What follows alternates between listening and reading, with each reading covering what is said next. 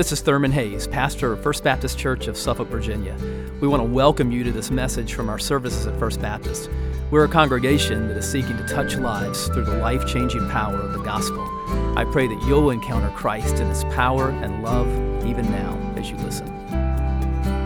Thank you, guys. Well, we have been walking through the Gospel of Luke really since the beginning of the year, and it all culminates today. Today is the finale as we look at the resurrection of Jesus. So turn to Luke chapter 24. Luke chapter 24, and if you have a Bible, turn there. If you don't have a Bible, there's some available to you in the back of the pew in front of you, and it's on page 884. Page 884 is where we'll be if you're using one of the Bibles from the pew. But look at Luke 24. We're talking about an open door that has been provided for each one of us through the resurrection of Jesus. And so I'm going to be reading from a part of Luke 24. What I want you to do, though, is keep your Bibles open the whole time that I'm preaching, because we're going to be looking at many scriptures that you'll see a few on the screen, but most of them are not going to be on screen. You'll need to look down at your Bibles as we walk through the 24th chapter of Luke, and it'll be easy for you to follow along. So Luke chapter 24, and we're going to be looking at scriptures really throughout this chapter this morning, but I want us to read here at the beginning the first 6 verses. So follow along as I read. The Bible says, on the first day of the week, very early in the morning, they came to the tomb bringing the spices they had prepared. They found the stone rolled away from the tomb. They went in but did not find the body of the Lord Jesus. While they were perplexed about this, suddenly 2 men stood by them in dazzling clothes. So the women were terrified and bowed down to the ground. "Why are you looking for the living among the dead?" asked the men. "He is not here, but he has risen." Let's pray. And so, Father, we come today on this pinnacle day of our faith as Christian believers, because we know that without the resurrection of Jesus, we have no faith. Any faith that we have would just be worthless. But because Jesus was raised, it means that new life is possible right here, right in the here and now. It means that new life is possible through Christ, and it means that eternal life has been provided through Christ. And so it puts everything else in life in perspective. And so, Lord, whatever we bring into this service, whatever burdens that we're carrying right now, whatever anxieties that we brought into this service, whatever challenges that we face when we leave here today, Lord, we know that what trumps everything is that Jesus is alive. And he is Lord, and we can know him, and we can experience forgiveness of sins and a brand new start, that a door has been opened into life abundant and life eternal. And so, Lord, we pray that you would speak to us now through your word. In these next few minutes, Lord, would you encounter us through your word and the power of your Spirit? And we pray it in Jesus' name. Amen. Pastor and author Tim Keller says this about the resurrection of Jesus. Keller says, if Jesus rose from the dead, then you have to accept all that he said. And if he didn't rise from the dead, then why worry about any of what he said? Because if Jesus didn't really rise from the dead, it would mean that he was not really the Son of God, and it would mean that he did not really atone for our sins on the cross. But what we're going to be talking about this morning is that not only did he rise, but that his resurrection has opened a door to life for each one of us. And so what we're going to see in Luke 24 is really a series of openings. We're going to look at 3 openings this morning. If you want to take notes, we have it provided for you in your bulletin. You can kind of fill in the blanks and follow along. The first opening that we see is this: the tomb was opened. The tomb was open. So let's check out verse 1 here in chapter 24. So just follow along in your open Bible. Verse 1, the Bible says, on the first day of the week, very early in the morning, they came to the tomb, bringing the spices they had prepared. So these women come and they're bringing spices to the tomb. And the reason that they're bringing spices is because in that culture, you would put spices on a dead body. Now, these women were among the most faithful, devoted followers of Jesus, but even they aren't expecting a resurrection. They're coming to the tomb expecting to find a dead body, and they're going to place these spices on the body. But then they get to the tomb, and what happens? Let's keep following along, beginning in verse 2. It says, they found the stone rolled away from the tomb. They went in but did not find the body of the Lord Jesus. While they were perplexed about this, suddenly 2 men stood by them in dazzling clothes. So the women were terrified and bowed down to the ground. So as these women approach the tomb on that first Easter morning, they see that, first of all, the stone has been rolled away, and like, that's odd. And then they walk into the tomb. It would have been like a cave. And so they walk into the tomb. There's no body there. Now, we saw at the end of chapter 23 that these women had carefully seen where the body of Jesus was placed. So they know they're in the right place, but the body is missing. Now, we know from the other Gospels that even at that point, they're not expecting resurrection. They're not thinking that Jesus is risen. They're concerned that perhaps his body has been tampered with or stolen, that there's been some foul play. Suddenly, 2 guys appear to them, and they're not ordinary guys. It says that they were wearing the dazzling clothes. The New International Version says their clothes gleamed like lightning. And these women knew that they were in the presence of the supernatural. They were in the presence of holiness. And these men are angels.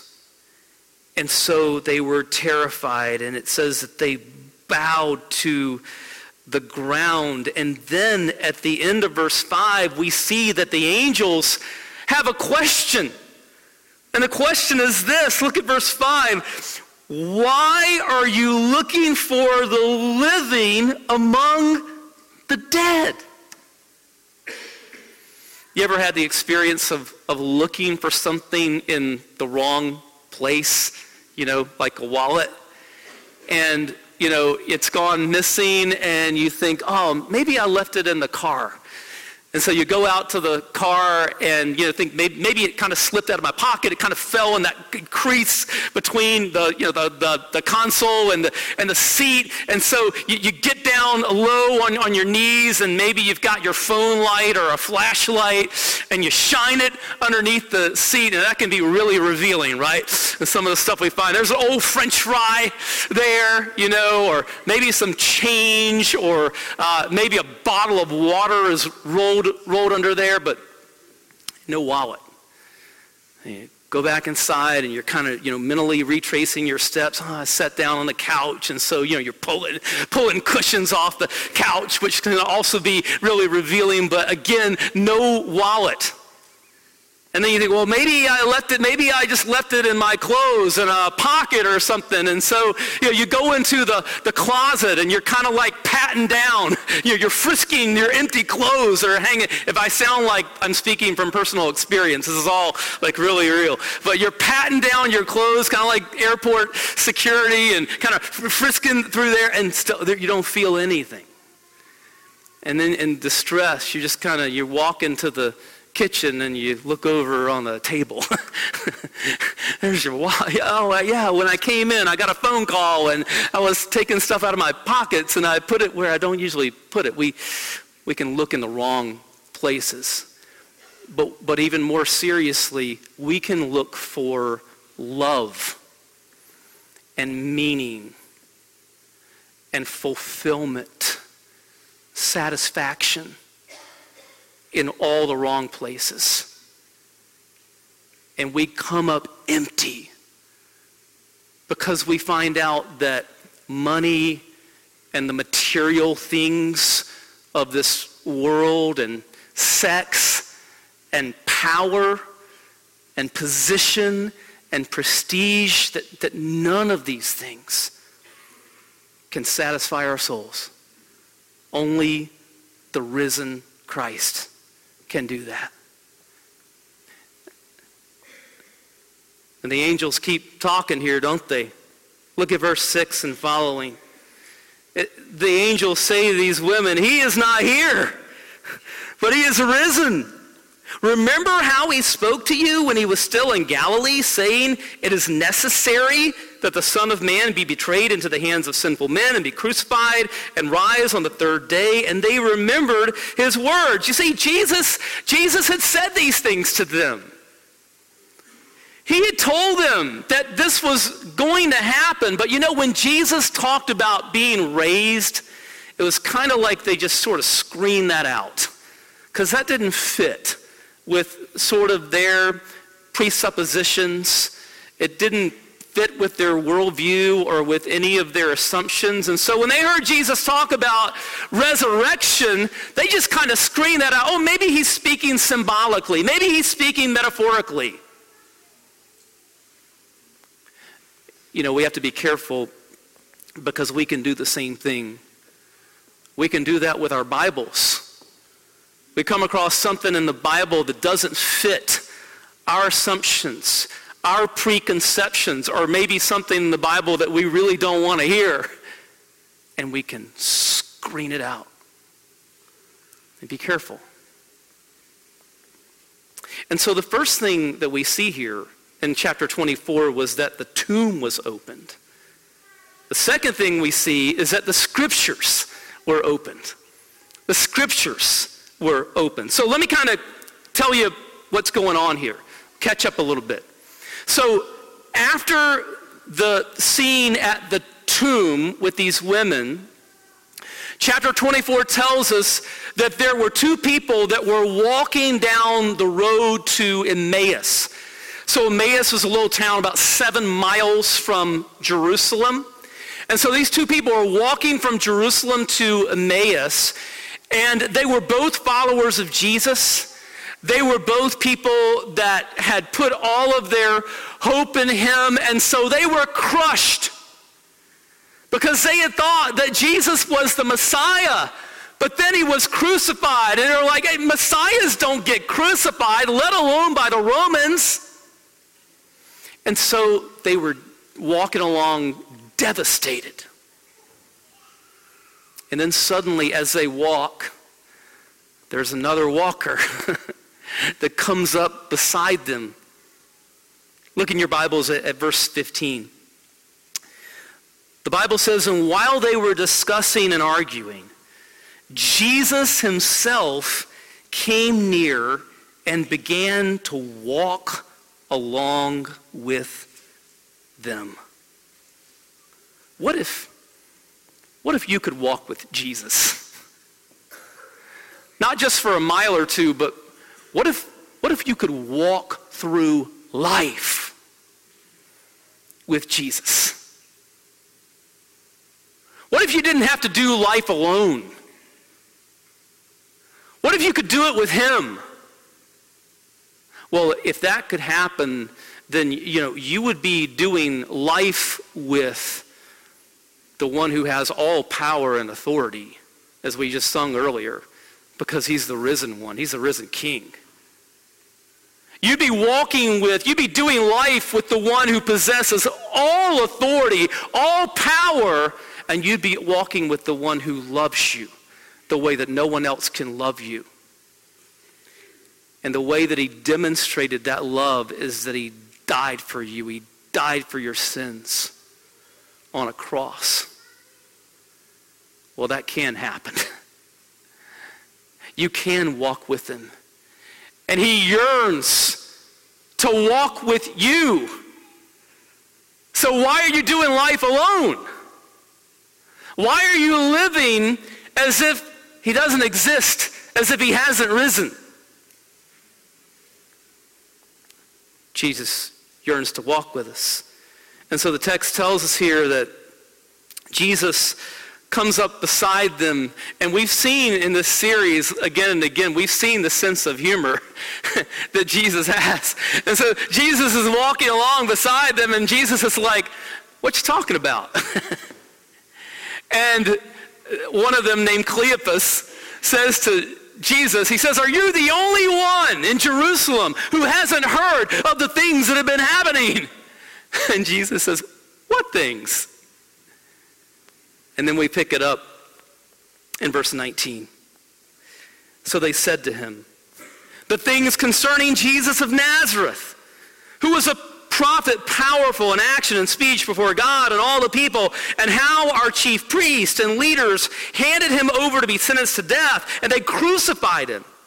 But we were hoping that he was the one who was about to redeem Israel. Besides all this, it's the third day since these things happened. Moreover, some women from our group astounded us.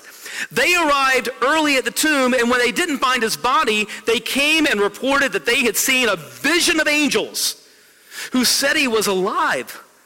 Some of those who were with us went to the tomb and found it just as the women had said, but they didn't see him.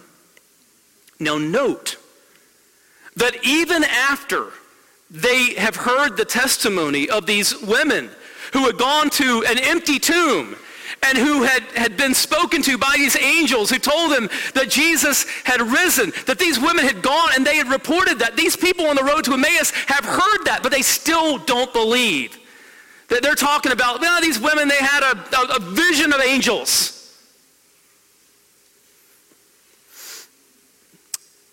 And now it's time for Jesus to speak.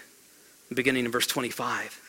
He said to them, how foolish you are, and how slow to believe all that the prophets have spoken. Wasn't it necessary for the Messiah to suffer these things and enter into his glory? And then beginning with Moses and all the prophets, he interpreted for them the things concerning himself in all the scriptures. Jesus has been taking a walk with them, but now he's going to take another walk with them. He is going to walk them through the scriptures. And he's going to show them how all of the scriptures had prophesied that it was going to play out just like this, that the Messiah was going to die for sinners and then rise again. And then the Bible tells us that Jesus sat down and he ate with them, and their eyes were opened and they knew who he was.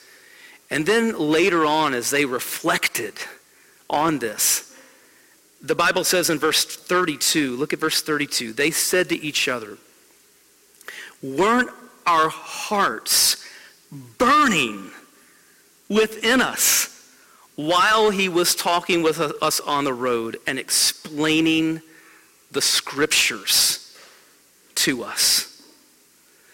You know, that can happen in our lives today because the Bible is not like any other book. And so if we will take up our Bibles and read our Bibles with a prayerful, open heart, and ask God to speak to us. Ask him to encounter us. If we approach our Bibles that way, then we will find our hearts burning within us as the Holy Spirit speaks to us through the Scriptures, through God's Word. And you know what? The Bible tells us that we should do that, not just kind of in our own individual lives, but the Bible tells us over and over that we should study it with other people.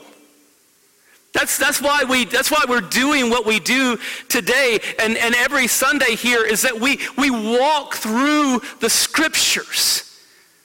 And so we need a church family where the Bible is preached.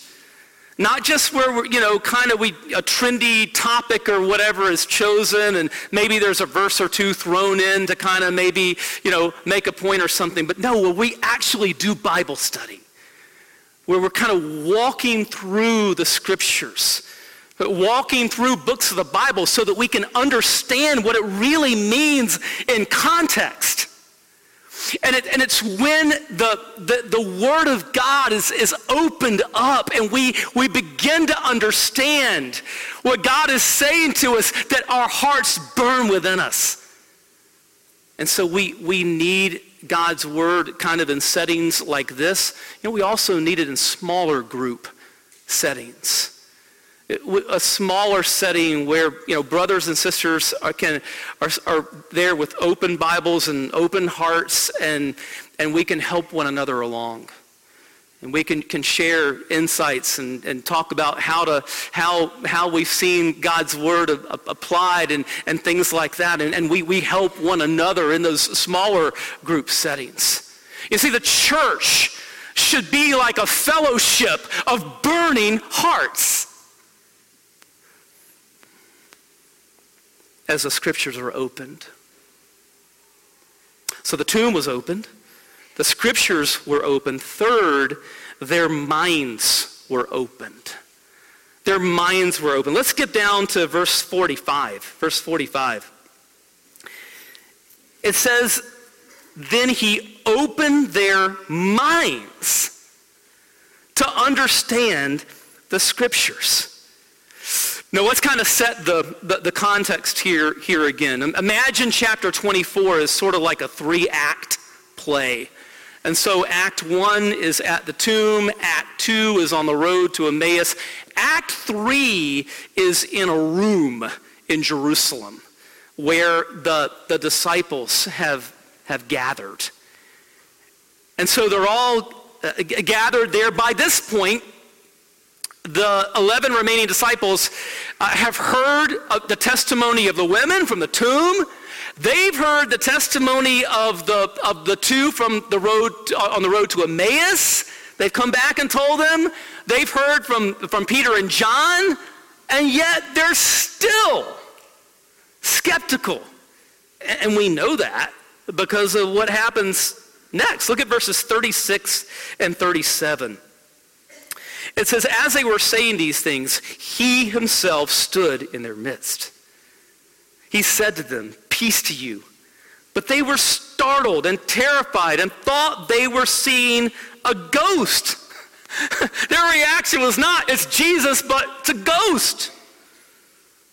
But ghosts don't have physical bodies, right? So what does Jesus say? Beginning in verse 38. Why are you troubled? He asked them. And why do doubts arise in your hearts? Look at my hands and my feet, that is I myself. Touch me and see, because a ghost does not have flesh and bones as you can see I have. Having said this, he showed them his hands and feet. But while they were still amazed and in disbelief because of their joy, he asked them, do you have anything here to eat? So they gave him a piece of broiled fish, and he took it and ate in their presence. Now notice here that Jesus wants to make it crystal clear that he has been raised physically. bodily. That he is not some, spiritual avatar or apparition, but he has been raised with a real flesh and blood body. Now, this emphasis on the physicality of Jesus, it really goes all the way back to the beginning of the Gospels. Because the Gospel writers are very careful to stress when Jesus was born in Bethlehem that he was 100% God, yes, but he was also 100% man. That God was embodied. We sung these words earlier, and it's from the Gospel of John, chapter 1 and verse 14, where the Bible says that the Word became what? Flesh, and dwelt among us. And so the physicality of Jesus is stressed in his incarnation.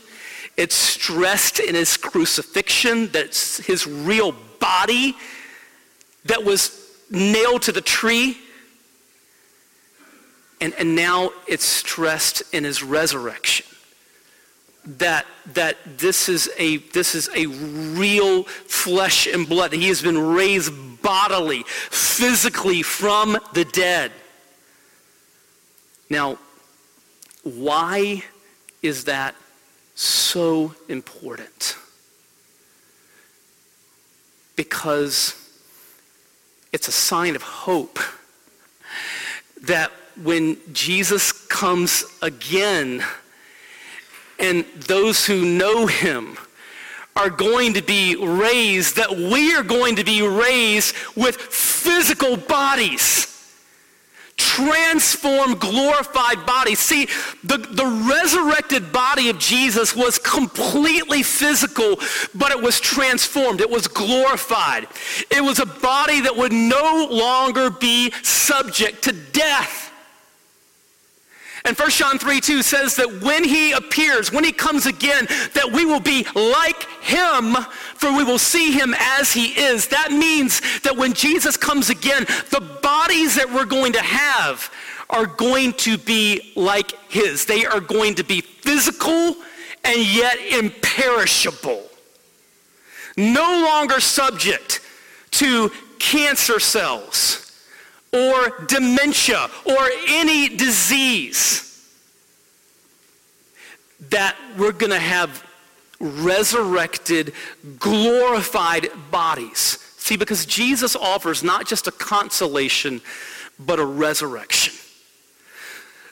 Many people believe that kind of the ultimate thing that the Bible talks about is going to heaven. Well, as glorious as that is, and it is glorious, but it's not the ultimate thing. Because the ultimate thing is not just kind of, leaving this earth and going to and going to heaven and spiritually. No, the message of Scripture, the ultimate thing is that heaven has come down to earth. That heaven and all of its power has come to us. God became a human being. The Word became flesh and dwelt among us and lived the perfect life in a real body that we could never live. And then on the cross took all of the poison of our sin on himself in his body. And then rose from the dead in a real physical, glorified body. And that is our future as well. That is what is in store for every believer. And so his redemption is going to be complete, right? Death will have no victory, none whatsoever, no matter what we went through in this earth, in these fragile, perishable bodies that we live in. No matter what happened through disease or injury or the aging process or whatever, everything is going to be completely restored. Completely restored. Redeemed. In fact, the Bible says that the whole creation is going to be redeemed. No more dysfunction. No more sin. No more killing. No more bombings and bullets. So we should pray for our brothers and sisters in Sri Lanka. Many of whom were massacred as they sought to worship on Easter Sunday. No more of that. No more. No more death. No more tears. No more sin. Everything is going to be redeemed as we will live with Jesus in a new heaven and earth with glorified bodies, and everything has come together. Total redemption. You know, we've heard that word redemption more in the past couple of weeks maybe than ever, especially if you follow sports at all. You've heard the word redemption, right, in the past couple of weeks. First of all, there was UVA winning the national championship after the worst humiliation last year, the first time that a number 1 seed had ever been defeated by a 16 seed in the NCAA tournament, and they lost by 20 points, and it was just so humiliating. The team came back this year and won it all in incredible fashion, and just incredible, miraculous victory after victory after victory. And the cover of Sports Illustrated proclaims, redeemed. And if that wasn't enough, Tiger Woods wins the Masters. I guess SI figured they didn't need any words for that, right? Everybody knows the story. I mean, this guy had lost some of it through his own faults, but he'd lost his marriage. He had lost his reputation. And then he lost his game. Lost his golf game, and then he lost his health, and people said he's done. He's done. He's not winning another major tournament. And he wins the Masters. And we love comeback stories, don't we? We love comeback stories. Why do we love comeback stories so much? Why we love stories of redemption is because we all know what it's like to fail. We all know what it's like to make a mess of things. We all know what it's like to fall on our faces. We all know what it's like to be down. And we yearn to believe that there can be a comeback. We yearn to believe that we can experience redemption. And what if I told you that God himself came to redeem us by becoming one of us and then dying for us so that we can live, and rising so that we can rise?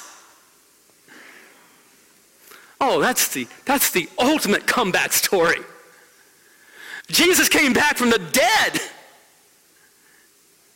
And one day he's coming back again to make all things new. Let's pray together. And Father, we thank you so much for your amazing love.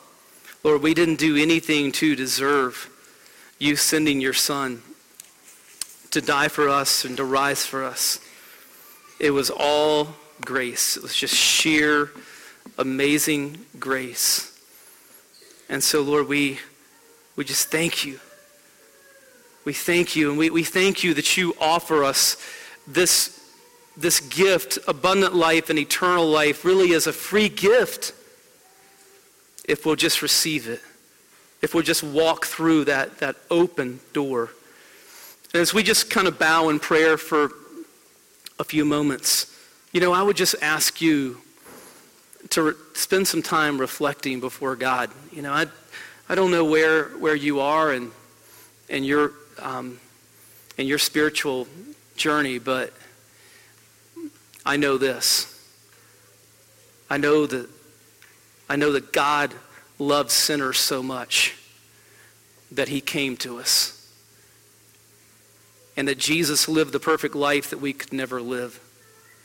and that Jesus atoned for the sins of all who will trust in him, and that he rose from the dead. And if you will turn to him today in repentance and faith, say, Lord Jesus, I believe. I turn to you. I turn from trying to do life in my own power and strength. I turn from from sin and self and trying to live life. It's all about me. And Lord, I turn to you. And I receive you into my life. You are my Savior and my King. If you'll turn to him and trust him today, he will not turn you away. There's an open door to new life and eternal life if you'll walk through it. And so, Father, we thank you. We pray that you would just work in all of our lives right now. Lord, you know exactly what our needs are, exactly the areas in our lives that you desire to work. And Lord, we pray that you would have your way in each one of us right now. And we ask it in Jesus' name. Amen. I hope you've been blessed by this message. Christ is the answer for every need, now and for all eternity. As someone once said, Jesus plus nothing equals everything, and everything minus Jesus equals nothing. Have you trusted in Jesus as your Savior? If not, why not now? His arms are open wide to receive you. It may help to pray a prayer like this. Father, I know that you are holy and that I have sinned and fallen short of your glory. I know that you are a righteous God who must punish sin, but I believe that your Son Jesus took my punishment for me, died in my place, and rose from the dead so that I could have eternal life. Right now, I turn to Jesus and trust in his finished work for me. In his name I pray, amen. You know, the Bible says this in John 1:12, to all who did receive him, who believed in his name, he gave the right to become children of God. And that means that if you've received Christ, God has adopted you as his beloved child, his very own son or daughter. Just imagine it. Almighty God, the Lord of this universe, the one who possesses all authority in heaven and earth, is now your loving Father, and you are his child. You say, I love him. How can I honor God with the rest of my life? Well, when you love someone, you want to spend time with them. We get to know God through his word, through prayer, and through his people.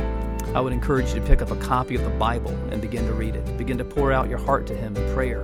And find a church family where the Bible is preached, where Christ is exalted, and where his love is flowing. If you're local, I want to invite you to the church I pastor, First Baptist Church of Suffolk, Virginia. I'd love to meet you and help you in your Christian journey. I would love to connect you to some other people who love the Lord and who would love you too. Come to one of our services. Be sure to speak to me before or after the service. Maybe you live outside our area. I'd love for you to write me. My email is pastor@fbcsuffolk.org. Tell me what God is doing in your life. If you have spiritual questions I could help you with, please let me know. We're on this journey together.